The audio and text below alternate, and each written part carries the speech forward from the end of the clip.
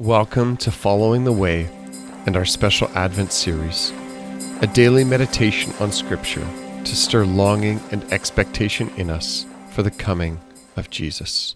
Today's reading is from Jeremiah 31, verses 33 and 34.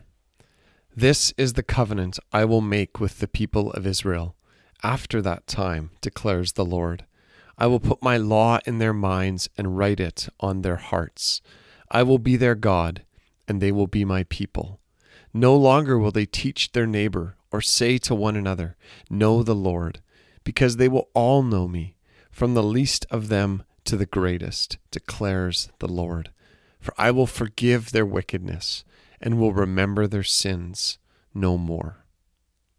The first 29 chapters of Jeremiah aren't very encouraging.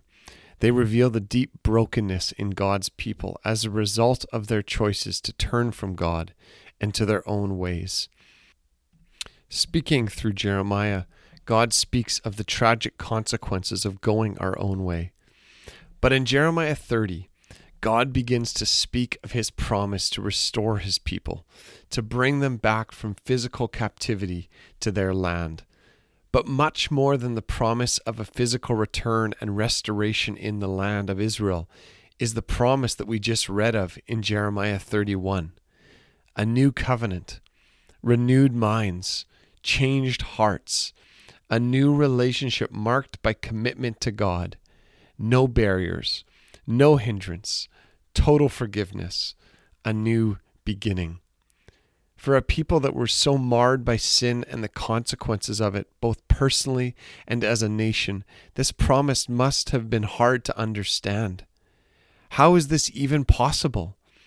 And the answer is that it is possible only because of Jesus. Such a transformation is not possible as a result of our own willpower or desire. The writer of Hebrews refers to these verses twice as the foundation for what God accomplished in the sacrifice of Jesus. And it is this promise that we cling to when we put our faith in Jesus. Our hope is rooted in the promise of a new covenant that God initiated.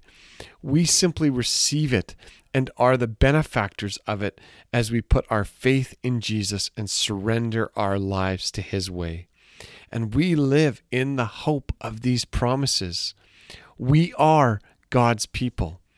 It is the invitation to relationship, to know God, to receive forgiveness and freedom from the power of sin, accomplished not by our own effort or resolve, but rather by the power of God as we surrender to his goodness.